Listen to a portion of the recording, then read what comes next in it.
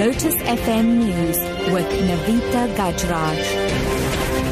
3 o'clock, good afternoon. Public Protector Thuli Madonsela says her office has never received such malicious attacks as have been experienced in recent months over her Nkandla report. The Public Protector's office will later this year mark its 20th anniversary. Madonsela says she wonders what former President, the late Nelson Mandela, would have thought of the attacks on her office from the ruling ANC and government. She was speaking at a media conference in Johannesburg. Now, Madonsela had recommended in her report that President Jacob Zuma pay back a portion of the money spent on non-security upgrades to his private Nkandla home in KwaZulu-Natal. However, a report by the police minister found that President Zuma could not be held responsible and need not pay back any cash.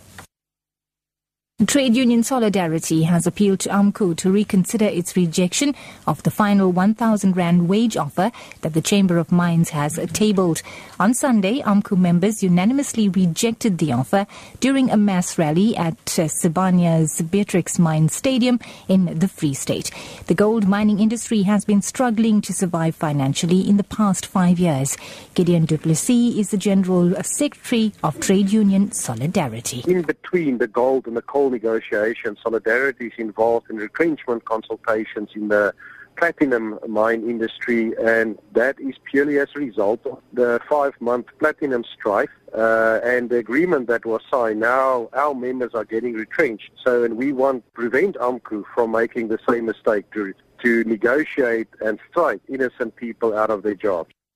Cape Town Mayor Patricia de Lille has refuted claims that plans to upgrade the gang-prone area of Manenberg are a DA electioneering ploy. De Lille, together with Western Cape Premier Helen Zille, briefed the media on progress with the plans, which were announced last month. The multi-billion rand urban transformation initiative, which is supported by the Manenberg Steering Committee, will include building a regional hospital in the area, as well as a 24/7 emergency services hub kitted with a satellite metro police station. The plans have come under fire from COSATU in the Western Cape, which has accused the DA-run city of using the plight of Manenberg residents to score political points ahead of municipal elections next year.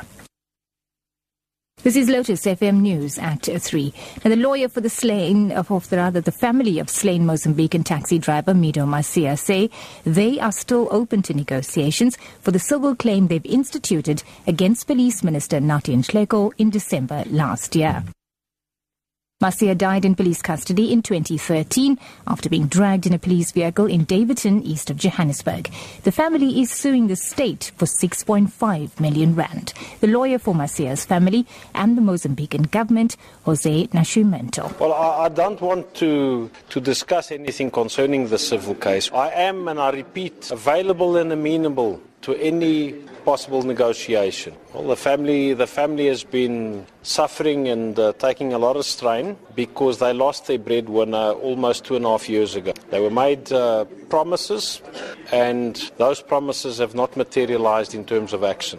And wrapping up, 17 people were killed and dozens injured after a Syrian government warplane crashed into a market in the northwestern town of Aria. A Syrian human rights activist group says the crash occurred amid bombing raids. Aria is one of the last government strongholds in Idlib before rebels captured it in May. It is not clear whether the plane was shot down.